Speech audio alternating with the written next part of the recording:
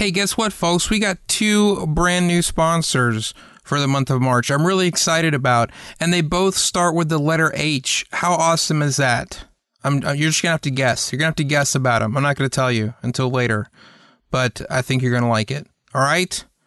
Okay, let's do the show.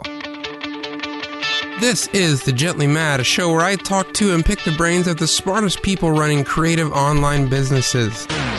Actually, not so much. If you're looking for that inspirational kick in the pants to help take your life and career to the next level, then this is probably not the place for you. To be perfectly honest, this podcast is about me. Hey, I'm Adam Clark and I'm your host. Thanks for listening. I do talk to people on this show, but instead of that double rainbow of success BS that you'll get in most entrepreneurial shows, we talk about failure, self-doubt, and all the insecurities that we all have that keep us from doing much of anything with our lives. If that sounds like your kind of thing, then head over to avclark.com/TGM and subscribe. Any actionable advice or helpful tips are simply a byproduct and purely unintentional.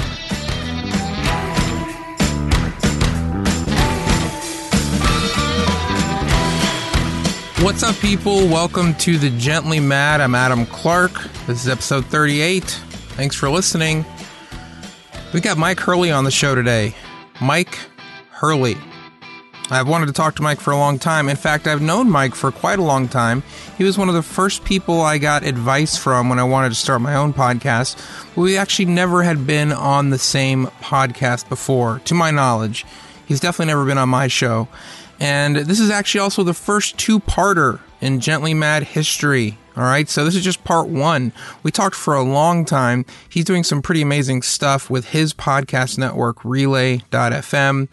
And so we talked for the first hour just about his journey into podcasting, and more than that, really his decision to follow this dream of his, no matter how hard it was or how long it took. And as you'll hear, it took him quite a few years to get there, but he finally got there. And it was a great conversation. There's a lot that I didn't know about Myke that I found out. A lot of fun getting to talk to him in this format that I kind of do on this show. And a lot of inspirational stuff here. I know that I kind of poo-poo, if you will, the inspirational, the tactical, but Myke definitely has an inspiring story, and it was great to get to talk to him about it. So I'm excited to talk to Myke on today's episode and Friday's episode, because it's a 2-parter. The second part, we dove into his show Inquisitive. He recently just turned the whole thing upside down and has turned it into a show that is amazing. I mean, not that it wasn't amazing before, but this is a show that he's done for years under a different name, under various different names actually, and decided that he wanted to try something different with it, even though there was a risk of losing the audience that he'd built. But he did, and he doubled the audience of the show day 1 with the new format of the show. And so we got all into that in the second part. So you want to make sure and listen to that. It was a fascinating conversation as well. Monday. It's Monday. But you know what? Here's the thing, guys. I'm choosing to be positive. I'm going to be a half what? I'm going to be a glass half full guy instead of glass half empty. All right. I'm not going to start being inspirational guy, because I suck at being inspirational guy, because I'm really not inspirational guy. But, you know, a lot of this stuff is mindset, and I've been stressed out. I mean, stressed the fuck out for longer than I can remember. And I'm tired of it. I'm tired of being stressed out, and I'm choosing to be happy. I'm choosing to be grateful for the things that are going well in my life. Many of you have commented on last Friday's episode when I had my wife on the show, and how kind of raw and honest that episode was. And it was. I was a little uncomfortable with some of the faults that she was sharing about me, but that's okay. That's why I wanted her there to do that.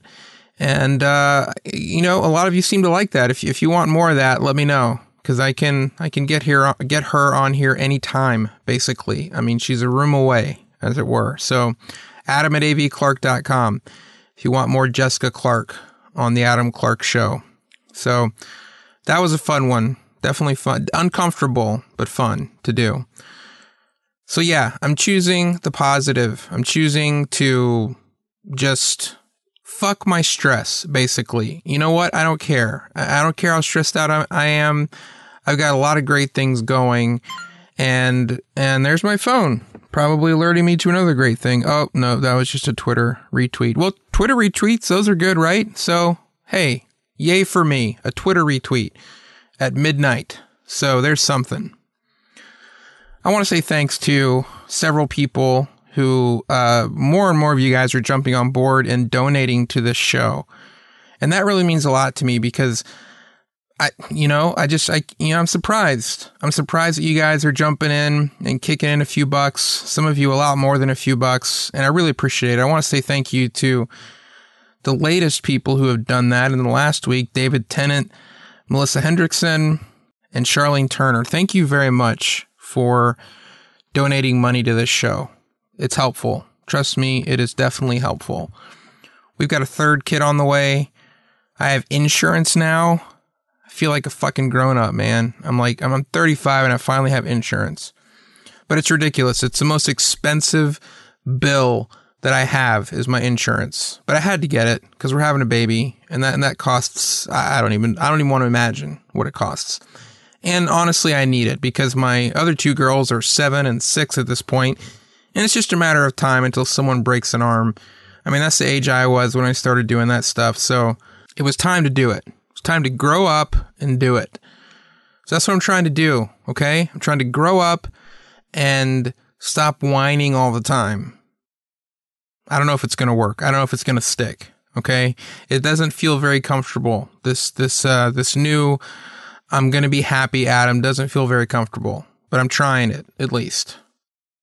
We'll see. We'll see how long it lasts. I hope you're having a good Monday. Wait a minute. How many times have I said Monday? Shit, it's Wednesday. See? I've been so happy I don't even know what day it is. That's not true. I've been so stressed I don't even know what day it is.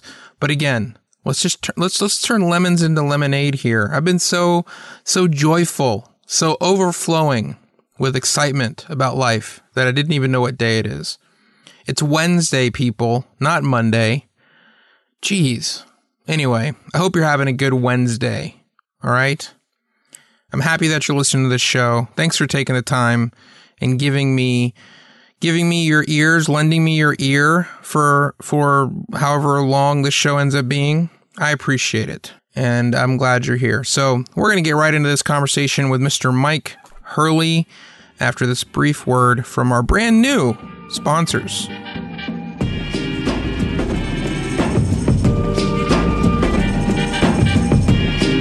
The Gently Mad is brought to you by Hover. Hover is the best way to buy and manage domain names. Now, I'm not just saying that. I've been a Hover customer for years, and when I first discovered Hover, I moved all my domains over to Hover immediately. You want to know why? Because they have a phone number. I mean, how many domain name registrars do you know that has a phone number that you can call and speak to an actual human without a long hold time and get any question you need answered? Maybe I'm just old-fashioned, but that meant a lot to me, and in fact, that's intentional. I talked to Michael Keshin, who works at Hover, and here's what he had to say. I keep a close eye on the social media interactions and do many of them myself, and what I notice is we'll get a lot of people who, they'll be having some sort of problem with a competitor of ours, and they'll say, I won't name a name, but, this company, they're telling me I have to wait, blah, blah, blah, and they can't help me with whatever. And then the response from them is like, sorry about that. We'd be happy to help you with ticket number, blah, blah, blah. Like, it's just completely not personalized at all. And then, someone will come in and say, dude, go to Hover now, please. Like, they'll help you with whatever. And then even I'll jump in sometimes on behalf of Hover and say, totally, yeah, we'll be glad to help you. call us right now with whatever. So if you're like me and you care about that personal touch, then trust me, go to hover.com and try it out. I don't think you'll be disappointed. And if it's your first purchase at Hover, use the promo code TGM at checkout and get 10% off your order. We're also sponsored by Harvest. Harvest is a beautiful app for tracking time, creating invoices, and generating just about every kind of report you could imagine. I've been a customer for at least 5 years now, and I don't think you could pay me to switch away. It's an amazing service. I called up Elena, whose job title is Harvest Expert. I called her the old-fashioned way with an actual telephone. Can you give me Harvest in 20 words or less? Oh, man. Okay. Let's see. Harvest is easy time tracking, beautiful invoicing, powerful reporting. I think that was... That works. That was definitely under 20 words. Definitely. So there you have it. Easy time tracking, beautiful invoicing, and powerful reporting. That's why I use them. My invoices look amazing, and they're easy to send out, and I get paid faster. So go to getharvest.com and start tracking time and sending invoices painlessly. The first month is already free, and after that 30-day trial is over, you can use the promo code TGM at checkout and get 50% off your first paying month. Do it.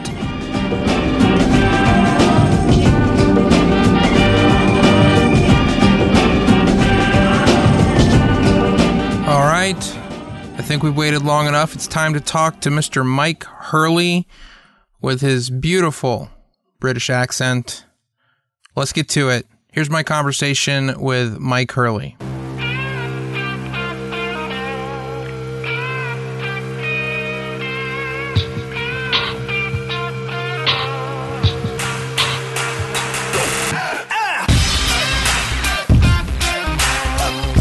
All right.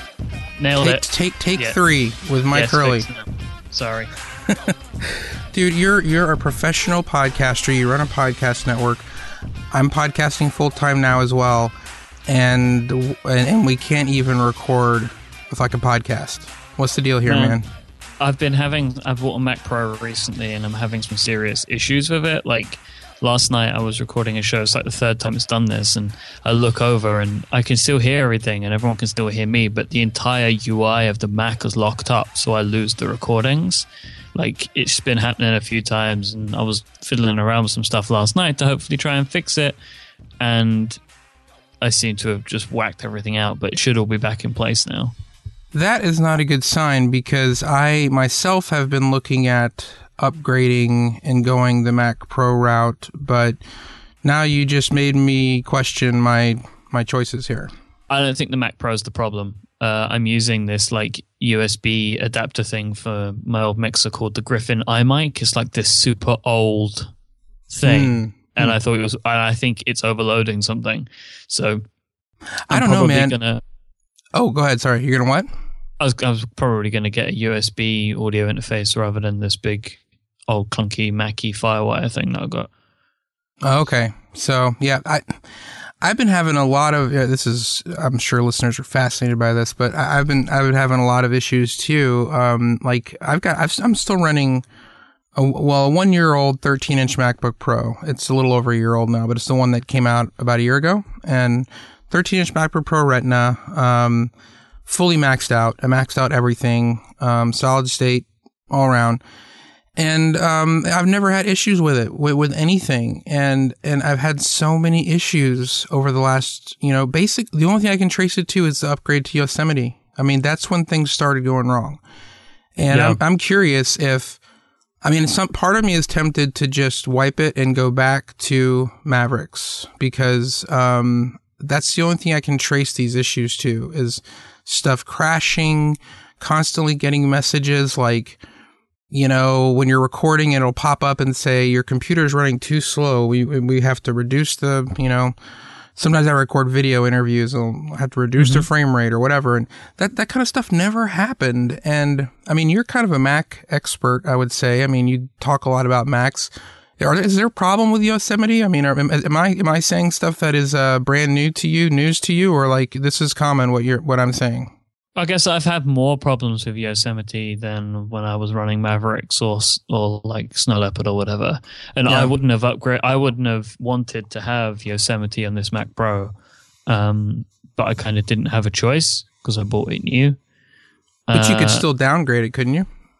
Maybe. I mean, I've not done it myself. Then that can be a difficult process to do. But I'll look into it. But I don't know if there's stuff that's going on in Mavericks that's in Yosemite that's particularly bad for audio and video production. But I guess it's the same with any kind of new-ish OS, that there's going to be these weird performance bugs that we're only going to really sort of work out once it's out in the wild. I just hope that they continue to fix stuff, I guess. Yeah, well, this is the first time I've talked about Mac. I say Mac. It's the first time I've talked about Apple or Mac products on the show, which is ironic that it's the show you're on because you talk a lot about this kind of stuff. But I'm always an early adopter because I'm a tinkerer. You know, I like messing with stuff and I like seeing what's new. You know, and it's not so much from the like I've got to have the latest thing before my friends get it. You know, I don't care about that. I'm not the kind of person who's going to stay up till 3 a.m. to pre-order the new whatever. But whenever a new OS comes out or a new thing comes out, I definitely go check it out. And if I can afford it, you know, I get it. But I've never had problems like this before. I mean, every time a new OS has come out, I've upgraded as soon as it was available. Some of them I even upgraded with the betas since I have that kind of access. But Yosemite, I upgraded when it was available, and I've just had so many problems, man. And I don't know. I'm really tempted. I don't know what the problem is, but yeah. So can you tech support me here? Can you help me? No. Go to the Genius Bar. Well, it's great to talk to you because we've known each other for quite some time, and this is the first time we've ever spoken together on a podcast. Is that right? I think so. I don't know I can't remember if you had me on the previous version of the show. No, I didn't. And the only thing I'm thinking of is that maybe there was an episode of something with Good Stuff, which is a network. Those of you that don't know, a network that I started with Chris Enns and Tim Smith last year, about a year ago. There may have been a show sometime in the last year that, you know, you were a guest on last minute to replace someone. But I think actually you came on when I was not available. So anyway, that might have been the case.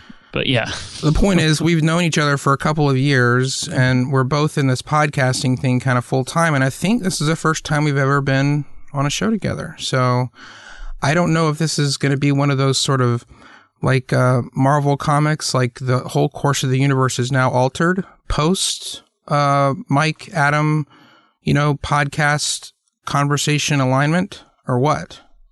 It's like a singularity. Yeah. The podcasting infrastructure and the world around it is just going to fold in on itself now. It's kind of it. So this is it.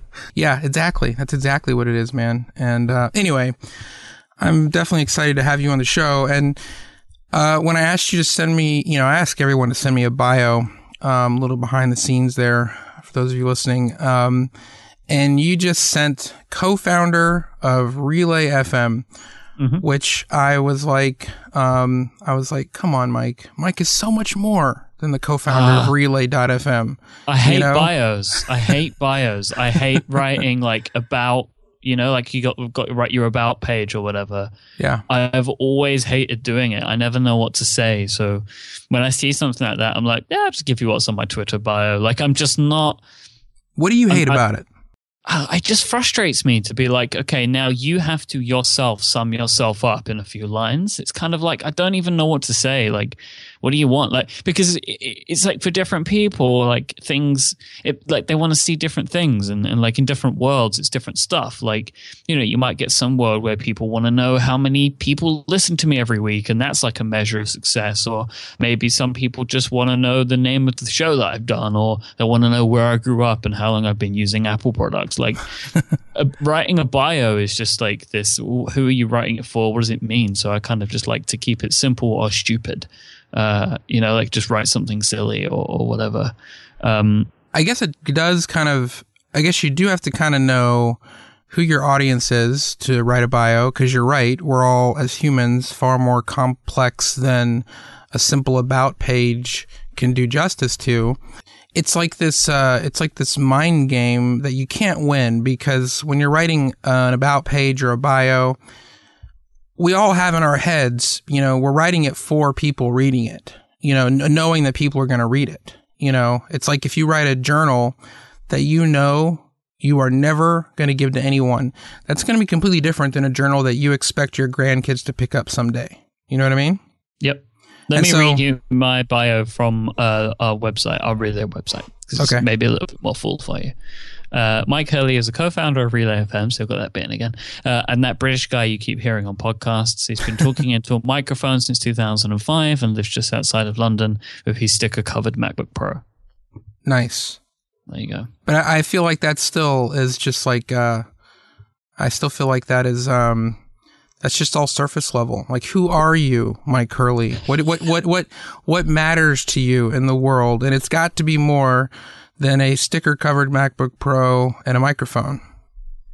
Well, I mean, everyone has the normal things, like my family and my girlfriend are important to me. Like, that's just whatever. But see, these days, I don't hear you talk about that a lot, though. that's why I'm asking. Yeah, I mean, well, I have Analog, right, which is a show where we kind of like lay out on the line a lot and just talk about feelings. But I try and, to a point, keep a lot of that sort of stuff separate to this kind of stuff, because I find, like, and we've spoken about it on that show before, it's like those people in my life, like my family, the people that are closest to me, they've not asked to be spoken about in front of people. Like, that's kind of like I try and just keep a separation as much as I can, and I talk about things where necessary, but not completely. I mean, but now, like, my life in the last maybe 3 or 4 months has been completely dominated by the fact that I am now doing the job that I've wanted to do for half a decade. Like, that's kind of like right now I feel like I've completed my greatest achievement. Well, I can't wait to get into that, because that's something I really want to talk to you about. But okay, so just some personal background, because, like, honestly, I've known you for a couple of years and I don't even know these things, and it just struck me how kind of private you are. So if some of these questions are like, I don't want to talk about that stuff, that's totally fine. But I just realized that, I've been listening to you on podcasts for years, and I've known you for a couple of years.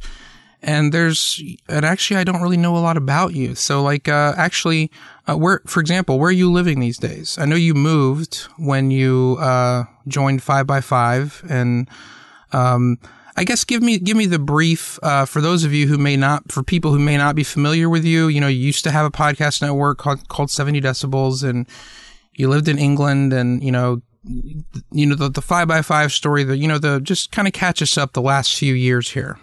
Okay, so I've always lived in England. I still live in England. I used to live in the center of London, in East London, in what is now kind of the new business financial district, like where I grew up. I now live in a suburb outside of London. It's in a different county, but it's just kind of on the edge of London, in a county called Essex is where I live at the moment. And yeah, so my background, in 2010, I started a podcast with a friend of mine. And it was kind of just like, we never expected it to be anything other than we used to have phone calls every week, at least once a week, maybe a couple of times, where we would talk about technology and movies and stuff and the things that we enjoyed. So we decided that we would start putting these on the calendar, and we would record, like, we would just record these shows, these conversations, and turn them into shows. What were these calls? Were these just like, like I've got a college buddy and we talk about once a week, just kind of catch up on life and what's going on? Was it that kind of thing, or was it a little more intentional than that? Like, you know what I mean? Like, was it more intentional, or was it just a good friend that you talk to every week about stuff? Well, that was where we were best friends. We lived together for a few years when we were growing up. Like we're thick as thieves is a term that we would use here. Yeah. And we used to just talk a lot on the phone, and we would find that a lot of those conversations were about like our shared interests. So then we decided that we would make them intentional and we would record them. And obviously, in the show we stripped out all the personal stuff, and it was just about like the topics that we were talking about. And that was mostly like, what were those topics? Well, we started off with like tech news, movie and video game reviews, that kind of thing. So we kind of covered quite a wide gamut, and then we did that for a few months, and then we started to find a very small audience, but an audience nonetheless. And then kind of within that, there's a friend of mine, a guy named Patrick Rohn, who writes a great site called Minimal Mac. He found out about the show and wanted to come on the show, and we thought that would be great. So we had him on as a guest. And then from there, we kind of found ourselves into this little community of really interesting writers and creative people that Patrick was a part of. We kind of found our way into that and started bringing more and more of those people onto our show.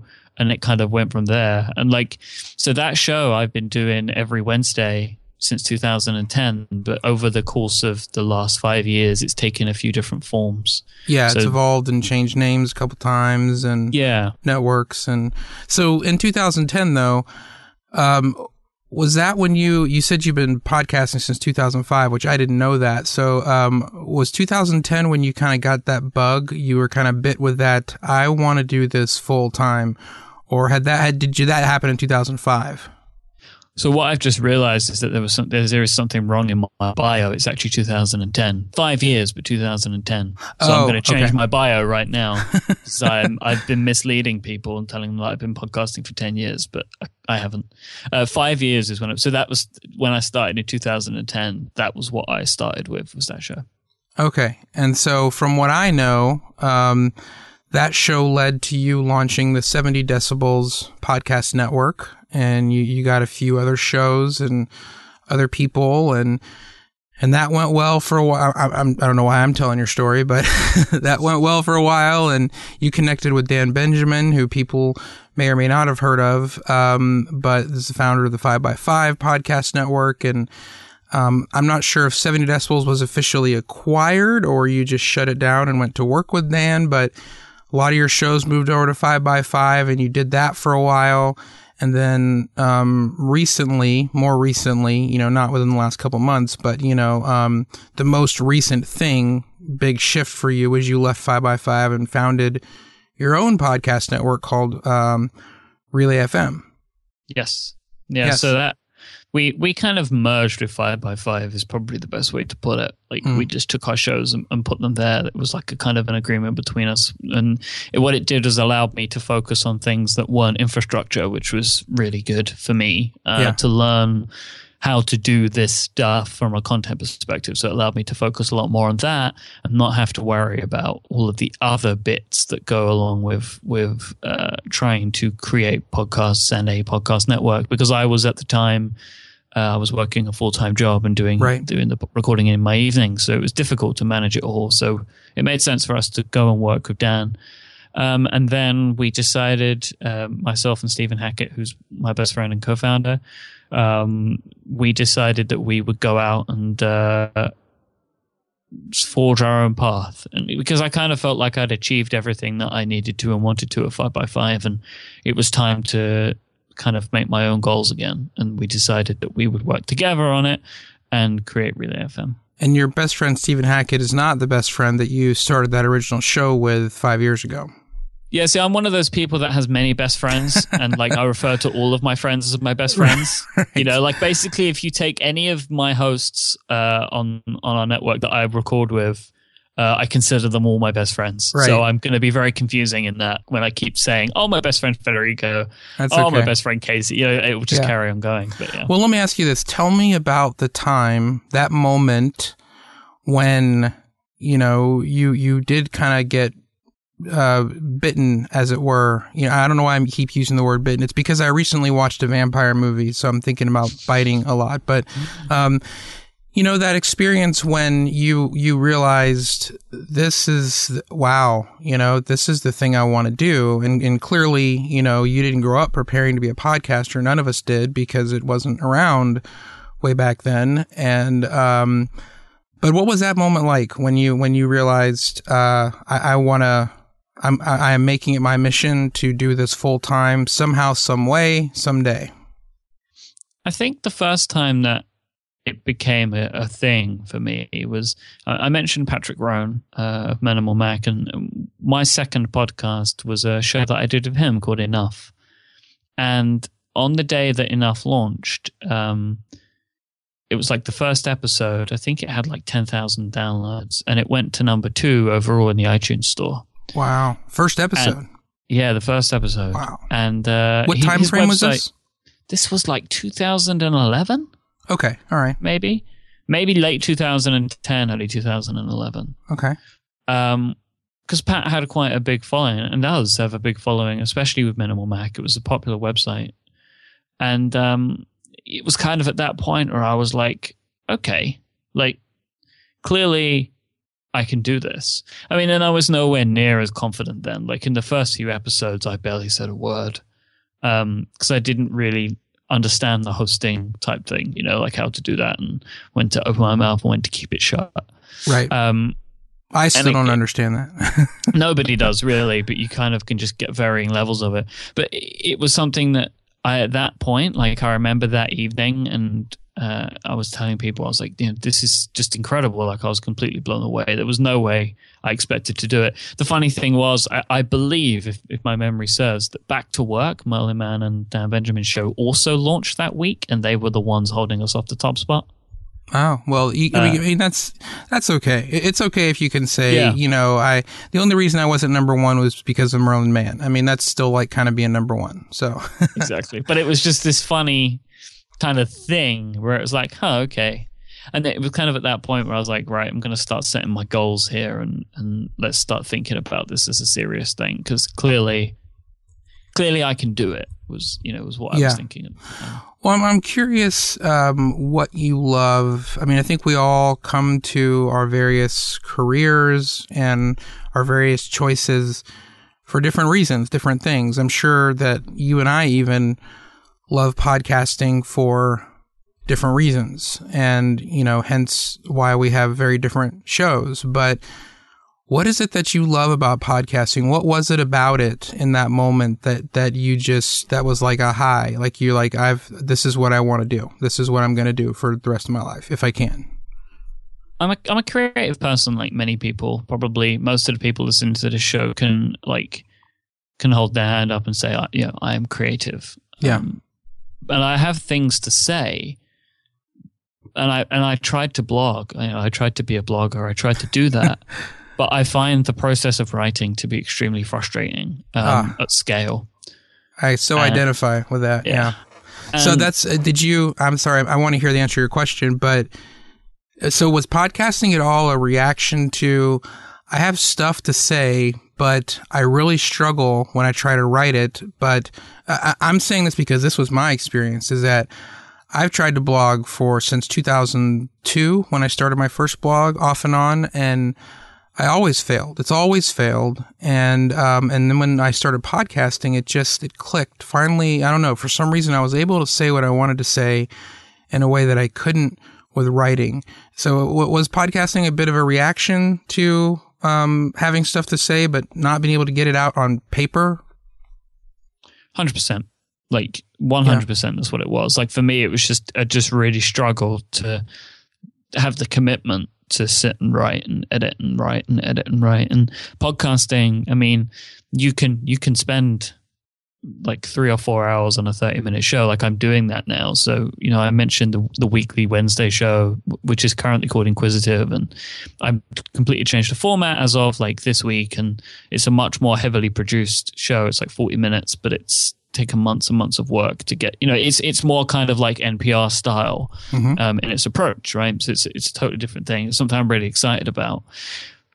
Wait a minute, I missed that. So wait a minute, you're saying currently Inquisitive is that way, or you're changing Inquisitive to make it that way? As we're recording, I changed it yesterday. Oh, wow. So is the new style, the new format, is there an episode like that out yet? Yeah, it's episode 27. It's called Behind the App #1. I'm doing a kind of a look at what it's like to be an app developer. I've spoken to a bunch of people, and we've put together some really cool interviews and lots of narration and research and stuff. It's a very, very different type of production with lots of music and things like that as part of it. That's very interesting. Like that, I heard that episode mentioned. I saw it tweeted or saw something about it. So, and I didn't know that it was, I mean, that's probably why. So, but anyway, you were telling me about, what you love about podcasting. You know, it was partly a reaction to you weren't able to really get what you wanted to say out in blog form. But, what else about it? I mean, it's just a creative, it's a really great creative outlet for me. And one of the great things about podcasting is the audience that you create. Like, I've found that the people that listen to my shows are so engaged, and they want to share things with me, and they talk to me, and we just have this incredible like community of people. And I've made some great friends because they were listeners of shows, and it's like this incredible thing. And people that I know that have done other stuff, like who have written and they have great popular blogs and stuff, they say that their podcast audience is the most loyal, the most awesome of all of the audiences that they have. And I think it's because of the intimacy of, you know, putting somebody's voice into your ears by choice and listening to them. You get to hear exactly the words that they're speaking as they're speaking them. You know, you get to hear the inflections in their voice and the way that they talk. And when you're reading something, it can be a lot more cold, or you interpret it in different ways. But this is just kind of like a conversation that you're sitting in on. Yeah. And that does something in people's brains, I believe, that makes them feel a part of it. And it's this thing where it makes podcasting so special, and it's why I love it. And it's why I love it as a creator, but love it as a like ferocious listener as well. Yeah, no, I'm right there with you. I feel all those things. I mean, there are a lot of reasons why, you know, podcasting seems to connect with people in a different way, in a, you know, I wouldn't say a new way because it's been around. I mean, radio's been around forever, but there's a reason that radio, you know, connects with people in the way that it does. But I'm curious to know for you, I still haven't figured out for me, like, why the writing failed. Because I think I'm a decent writer. I mean, I had a whole career in journalism, and I always wanted to be a writer. That was the thing. I wanted to be a writer my whole life. And even though I think I'm a decent writer, writing is so hard. It just is so hard. I don't know what it is about it, but it's so much harder than podcasting. But I don't know why, because, you know, the same thing with writing, you know, like you said, you get the editing and the rewriting, and that whole process takes so long. Well, just like you know, I spend hours editing my show, you know, and yet I don't mind that. And so I don't know. I'm curious if you have thoughts as to why people like us, who I imagine if you decided to write, it would be good. You know, I doubt that you're a terrible writer, but I'm curious to know if you have any thoughts as to like why it's easier for us to podcast. Like, what is it about it that because it's the same stuff, you know, the stuff is in our heads. We're just getting it out in a different way. And I've never been able to figure out like why I could have success with podcasting, but I just never could as a writer. I think it maybe engages a different part of your brain, like when you're creating it, when you're editing it, than when you're writing things and editing writing. I think that it's doing something, it's triggering something else. And also the editing process, whilst it can be long, it's very different. I mean, I know that a lot of the times, a lot of the shows I do, we don't do an awful lot of editing to them. We don't do content editing. We do like just audio production editing. So it just sounds the best it can, but we don't tinker with what's said. And I am a big believer in that, like leaving the conversation as it is to flow the way it naturally flows. Yeah. Unless you're making a show like, we are now, that its whole purpose is it's journalism through the art of storytelling. So it needs to be more heavily edited. Yeah. But when you're heavily editing something like that, you're making something, and the edit is a lot different. Like when you've written, you've already done the making and you're just tweaking the words. But when you're editing an audio podcast and you're putting a lot of work into it, you're actually creating more of a story there as well, because you're picking apart the pieces that make sense where they need to go, but you're not doing minute edits. Like I can't imagine, or at least I know that I don't, you take like one word out here, take one word in here, change that one, change this one, because you can't, because it's already recorded. So like, you can't go in now and change me from, saying the word blue to saying the word apple, because, you've got it now, but like I didn't say it, Right. So you can't change it. I mean, you could re-record your own voice, but that would be kind of like insane making. So I think it's you kind of work within the constraints that are given to you, because the audio that you've already created is kind of unchangeable to a point, unless you get crazy about it. And I think that editing process makes it more of a creative process than an arduous task that you have to do to make it perfect when you're writing. Yeah, well, you're right. Maybe it does engage a different part of the brain. The editing of a podcast, appeals to the tech nerd in me. I'm playing with audio software, and I'm, it feels like I'm, like you said, like creating something versus, poring over pages and making grammar notes and stuff like that. And maybe podcasting, I was going to say maybe it's just easier. I don't know if that's actually probably not true. It's probably easier in the beginning. It's not easy to be a great podcaster, but it's probably a little easier in the beginning to just turn on a microphone and start talking than it is to start writing, because you can't really do that self-edit that you do when you're writing, when you're podcasting. You know how when you're writing and you go back 3 words and then you erase that whole sentence and it just takes forever. You can't really do that when you're talking. I guess if we could do that, we probably have better podcasts, but, you can't really self-edit. You just talk, but yeah, so you were doing this. You said you started making plans way back then when you realized this is something I really enjoy. What were those? What kind of plans were those? Were they? I'm curious about people who plan, because I'm not a big planner. This year I've kind of changed some things and I'm planning a bit more. But were you like making very specific like chess pieces?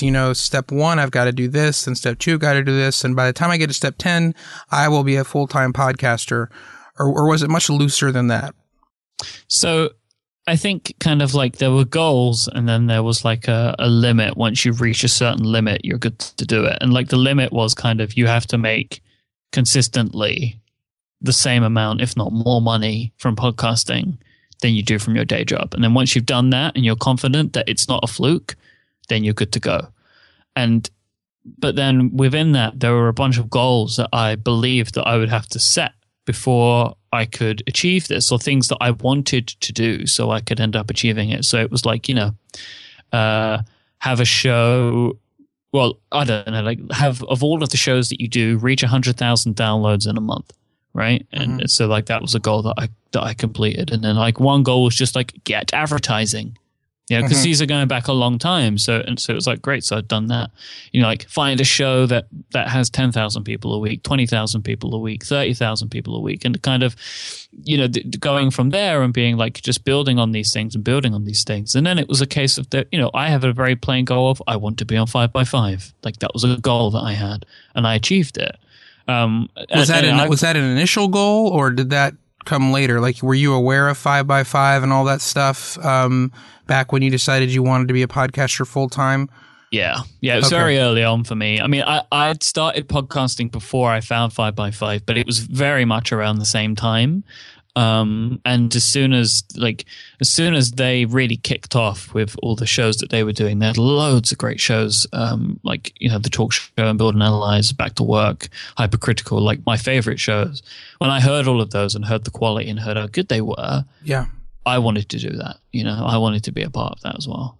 Yeah, I remember when we first spoke a couple of years ago.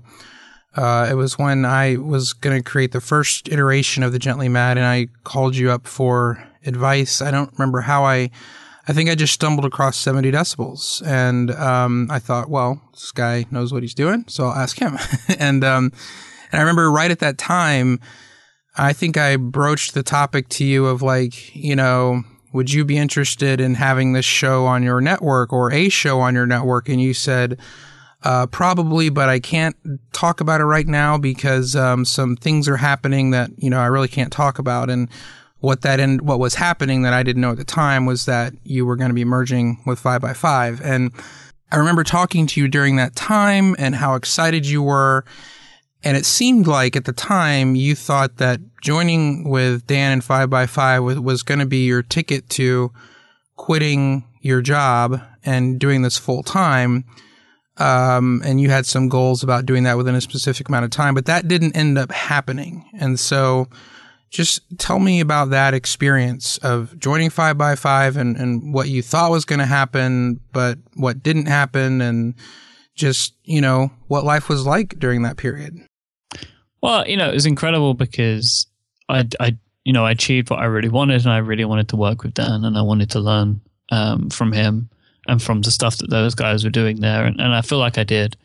And it really helped kind of put me and the shows that we were doing and like my co-hosts and stuff, it put us on the map in that space, which was great, and it kind of opened us up to a wider audience and to more interesting people, and it helped me book more guests and stuff like that because there was an inbuilt level of respect for that network at the time. And still now, but it was kind of just like the thing was like there was money coming in and the money was okay. And it was, at times it was pretty good too. Like, but I think ultimately 5x5 wasn't my business. And it ended up coming to a point where I felt like for me to feel secure, like personally, I would want to be calling the shots. Yeah. And that just felt like something that I really wanted to do. Like we could have stayed at 5x5 forever and it would have been great. But it was just kind of like I felt like I wanted to be fully in control again because I'd had a taste of that before. And also I felt like I'd achieved everything. That was kind of the main thing for me was like I achieved my dream, right? Which was to be as a part of 5x5.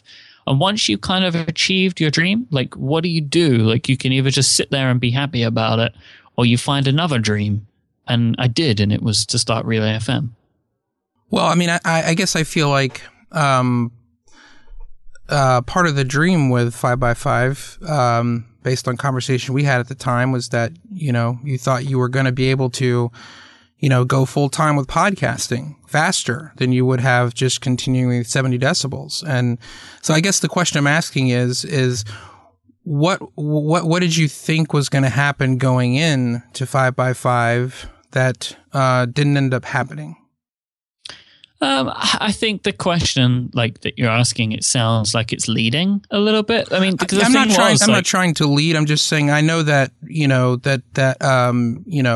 because you had told me you were hoping that that you were going to go full time, and I just know that didn't happen. So maybe I'm shooting at like there's nothing here. I'm not trying to dig up something that's not there, but I just get the sense or the impression that I'm just asking you, what it was like, I think basically it did. So being on 5x5 got me to be full time quicker. But the thing was, it just for me worked out better when I was at Relay. And I think it was simply because, there's the idea of owning the business and feeling comfortable in knowing everything about the business 100% and being completely in control of it gave me, and it wasn't even so much the financial security, but just gave me the personal security in knowing that I was at the helm. Because, at the end of the day, I was a host on Dan's network. It was his company. 5x5 is his company. And he could have done and was able to do whatever he wanted. And that's perfectly fine. And it kind of goes the same for the people that are part of Relay. Like, I think everybody understands that Relay is mine and Stephen's, and we all work together on it and we have a great relationship. But I think if I was part of Relay in the same way that when I was part of 5x5, I don't know if I would say, right, I'm going to like just quit my job now, do nothing else, and just hope that Relay will support me forever. Because it's very different when you don't own the company. And because we're not big industries, like we don't pay salaries, you know? So it's like I'm taking a risk by doing this because every month the income comes or it doesn't, and it's down to me.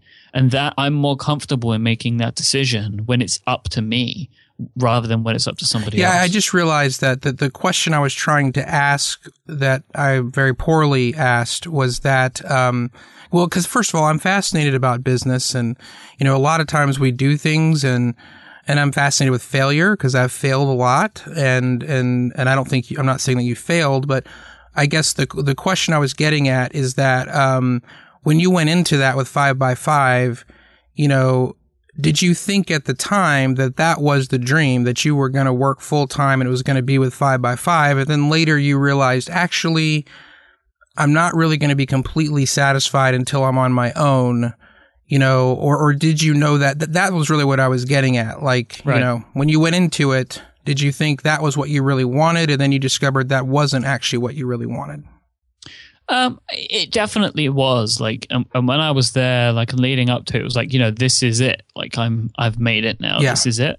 But I think if I hadn't have started 70 decibels before that, then maybe I would have never started Relay. And it was just because after a while, I was just kind of pining for the control again, you know, to set my own direction and to do things the way that I want. And if we want to try something experimental, like it's up to me to try it. Like I don't have to ask anybody, you know? And that's kind of like those little things are the difference, you know? Like Steven said this week, and I completely agree with him, like this new format that we have for Inquisitive, it was very experimental, and we're taking a risk on it because like Inquisitive was already a popular show and we could have killed it, you know, by doing this. But because we own the whole stack, like it's all ours. We can choose to do things as we want to do them. Right. And I think that's the biggest thing for me now is like with Relay, we can do whatever we want because it's ours, and the risks are ours to take and the rewards are ours to take as well. Well, I think that's what leads most people down the road of entrepreneurship is that sense of freedom and control. And I guess if we want to get all psychological or philosophical about it, we could argue whether or not it's an illusion or it's real. But, you know, when you do your own thing, there definitely is a sense of freedom and control that you don't have when you're working for someone else. And you could have the greatest job in the world with the greatest boss and the greatest schedule and the greatest salary and the greatest everything. But there's something different about waking up in the morning and knowing that what you're doing for yourself, and you can make anything out of this day that you want it to be. Like there's some magical power in that for people like me. It sounds like you too. Yeah, for sure. Definitely. Yeah. Yeah. Well, so I guess getting into, so how did this transition happen? You know, you're now you are doing it full time. When did you quit your day job? Was it when you started Relay, or, you know, tell me how what that transition was like? Relay launched in August of last year of 2014. And then I handed in a month notice at my day job in October. Quite simply because we had a really good start and we were taking lots of sponsorship bookings. And I was looking forward over the next 3 months, seeing what we had and what we believed, you know, I would be able to take from that. And then looking at how much more I wanted to do and how much time I needed to devote to the thing. And we decided that it made sense. So I kind of took the plunge. So starting Relay was the first time that, as you said, that first goal, like you had to be able to make as much money as you were making employed. You know, starting Relay was the first time that ever really happened, which was, you know, obviously if you 30 days later gave your notice, it happened pretty quickly. You realized I'm going to be able to make this thing work financially. Yeah, and I think one of the key parts of it is, like, you know, without going into too much detail, I make money as an owner of the business and as a host of the shows. Yeah. And I obviously wasn't making that before. Yeah. You know, And it, like when we were doing advertising with 5x5, I was making money as a host, which was good, but it wasn't enough stability and enough for me. But now I have a couple of different revenue streams, and that helps. Yeah, absolutely. I'm curious about the whole network side of things because, as many people know, I mentioned before, I started Good Stuff with two good friends, Chris Enns and Tim Smith, and I'm no longer a part of it. I dropped out of it last November. And the reason I did that is because I realized that I thought going into it that I wanted to build a podcast network. And I realized after 6, 7, 8 months that that's actually not what I wanted to do. What I really wanted to do was just make podcasts, make my own podcasts. And so, what's the difference kind of between, making shows and running a network? I mean, I know there's big differences here, but, I don't know, like how do you love both parts of that, or is it one and the same for you? This is kind of a confusing question, but do you understand what I'm getting at? Well, maybe. I love running a podcast network because Relay FM is like a family. Yeah. And we worked together really well, and we're growing, and it's exciting. And together we share in our success. Yeah. And if there are any failures, like we will be together for those as well. Like there's just so many things from a logistical and business standpoint that make sense to me. I don't want to have just one podcast. That's a big thing for me. So why not? Just because I have differing interests and they don't all fit under the same show. I wouldn't want to put all of the things that I enjoy in one show. It would be too much. It'd be too confusing. Well, why not then just have multiple shows that you do, but not have, you know what I'm saying? You could have a network that's essentially just the Myke Hurley network versus having other people. Like, what's the draw there? Is that financial, or is that just because, hey, I like these people. I want to be working with them every day? Yeah, it's the latter. Like, we could have expanded and could expand much faster. Like, there have been things that we've considered doing, not for nothing other than just we want to work with these people, rather than financial. And we don't make those kinds of decisions because of the finances involved. Mm-hmm. It's just not the way that I like to work. It's not really how I do business. I like to just do things because they make sense and because they interest me. Yeah. And then maybe later work out if it's possible to make money from them. Like we don't enter into those kind of discussions just because of the money involved, because it's just not what pushes my buttons. Yeah. And well, I was gonna say, what was that like when you turned in that notice? I mean, it had been 5 years, or almost 5 years, and you're finally doing it. Like, was that a thrill? Like, was it a huge weight off your shoulders? Was it scary? Did you feel like, oh man, the pressure's on now? I mean, what was your state of mind when you're launching this new company? Yeah, I don't think I've ever been scared. I'm confident in what we're doing, and I believe in it. So like, there are times where it's like, something didn't go right, or whatever. It's like, scared about this one thing, but I've never had like a prevailing sense of like fear that we can't do this, because I believe that we can. But handing in my notice and doing all of that, like, it was incredible, because it was like, you've done it. Like, this was it. Like, this was the goal, to be a podcaster. Like, there are many other things you've wanted to do, and there are many things you've achieved along the way, but they were all leading to this point. And like, you are now able to support yourself financially, and you're in a better financial position than you ever have been before because of the thing that you love to do. Like, there aren't many people in the world that get to do that. Yeah. And I consider myself one of the very, very lucky few. Do you feel satisfied? Do you feel like fulfilled? And, maybe not ultimately in like an existential sense, but are you, do you feel fulfilled and satisfied? Like, this is what you wanted to do and you've done it, and it's exactly what you hoped it would be? Only to a point. I never sit still. So like, I'm only ever satisfied for a short period of time, and then I have an idea of a different thing that I want to work on. Yeah. Like a new idea, or I have a new thing that I want to achieve. Like, and I don't let myself, I believe that you should be happy with the things that you achieve, but don't bask in them. Yeah. Like, it's just not, I just don't think that, well, one, like, I don't think that well, obviously there's not a lot of humility in it. Like, you kind of have to be, I believe, a little bit humble about your achievements and don't shout them from rooftops. Sure. And also as well, like, you're only ever as good as your next success. That's the way that I live anyway. Yeah. Like, because if you want to continue growing and you want to continue getting better, you've got to keep pushing yourself, and just sitting back and resting on your laurels is no way to do that. Well, what I meant was, is you said after you achieved the goal of getting to 5x5, you had a new goal, and now that you've achieved the goal of launching Relay and being a full-time podcaster, has a new goal popped up yet, or are you still enjoying the success of what you've created?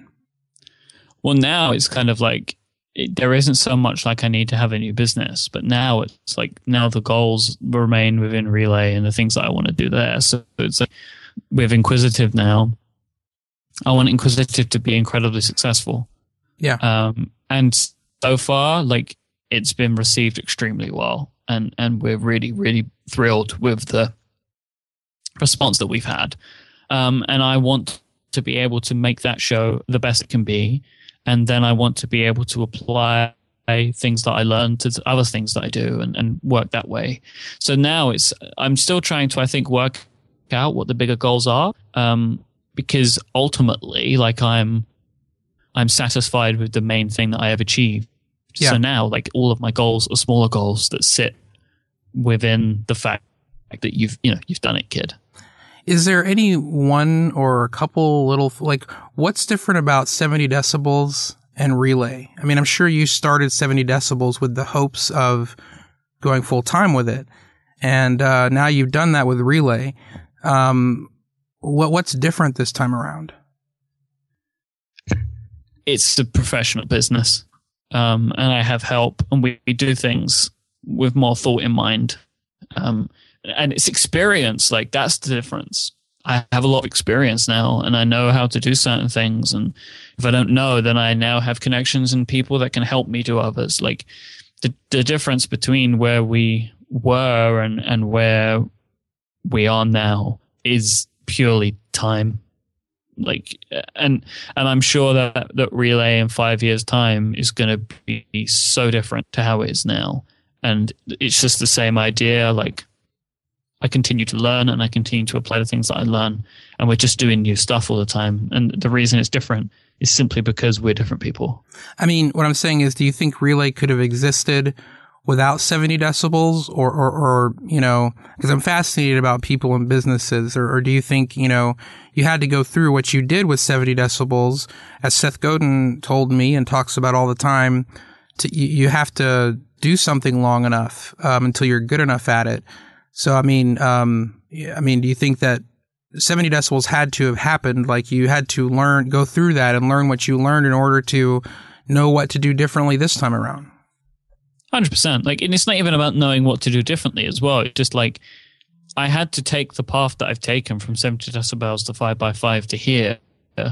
I had to take that path to get here. Like, I couldn't have got here magically without doing all of the things that came before it. Like, It just never would have happened. So it's like all of those things lead to me being where I am now. Like, it's just the path that I've been on. And if I wouldn't have joined 5x5, I don't know where I'd be now, but it would be different. Like, if I would have just started out at 5x5 and never done 70 decibels, again, I don't know where I'd be now, but it would be different.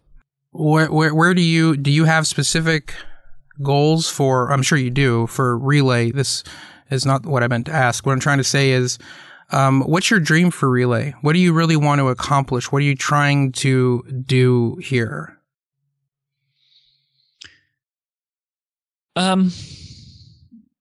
I just want to be bigger. Like, I just want us to have more amazing shows. I want us to have a bigger audience. And I just want the network to grow, like, not to be unwieldy, but to grow in all directions and just be a more incredible thing than it is already. Like, I just want it to be more of a name, like a household name in the little circle that I operate in, and to be given to have like the inbuilt respect that I mentioned at 5x5 had. Like, And I genuinely, I think that we're getting there like really, really quickly. But I just want people to regard Relay FM very highly.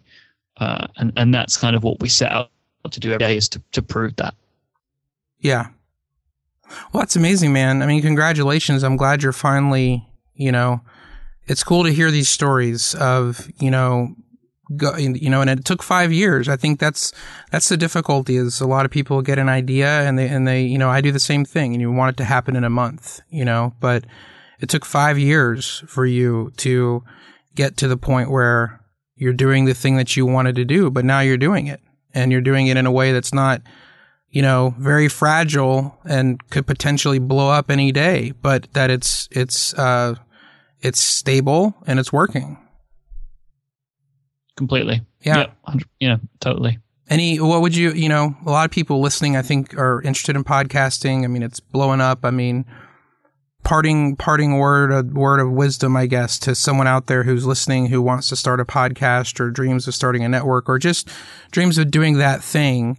And they're not there yet. They're still doing their full-time job. And it seems like where they are to where they want to be doing their thing just seems so far away and so hard of a road. What would you say to them? Find the thing that you love to talk about and talk about that. Like, just don't worry about making it a business. Don't even think about it. Don't think about making money. Don't think about trying to find 1,000 people to listen to your show. Like, just find the thing that you enjoy talking about, not the thing that you think is going to be the most successful, but the thing that you love. So when you're working on it at 2 a.m., you don't regret it. You don't hate it, because at the end of the day, you love talking about it, regardless of what the hard work will be. And if you do that, you'll get better at it, and then you can think about building a business out of it later.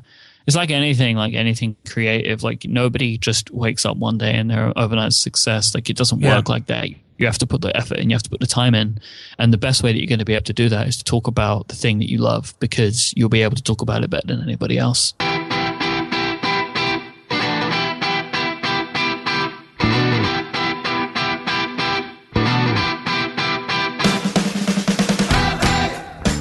Well, that's it. That's the show. Thanks for listening. Thanks, Myke, for being on the show. Be sure and check back for part 2 on Friday, where we kind of took a deep dive into Inquisitive, what he's doing with that show. Some interesting stuff there. I think you're going to enjoy it. Thanks to our 2 new sponsors, Hover and Harvest. Be sure and check them both out. Both great services that I have used for many years and cannot recommend highly enough. And thanks to you for listening. Seriously. I struggle every day to do this show because, I'm a whiny little bitch. And yeah, but I appreciate the emails, the comments, the donations, just everything you guys do. And it really helps me. And I'm still doing it because I enjoy it, and I hope it's helpful. So look us up on Twitter, at AV Clark on Twitter. We're on the Facebooks. If you enjoy this show, then the best thing you could do, honestly, is tell your friends about it and leave me a rating and review in iTunes. That would be wonderful. I would greatly appreciate that. Hope you have a great rest of your day, and check back on Friday for part 2 with Myke Hurley. And until then, I'll see you next time.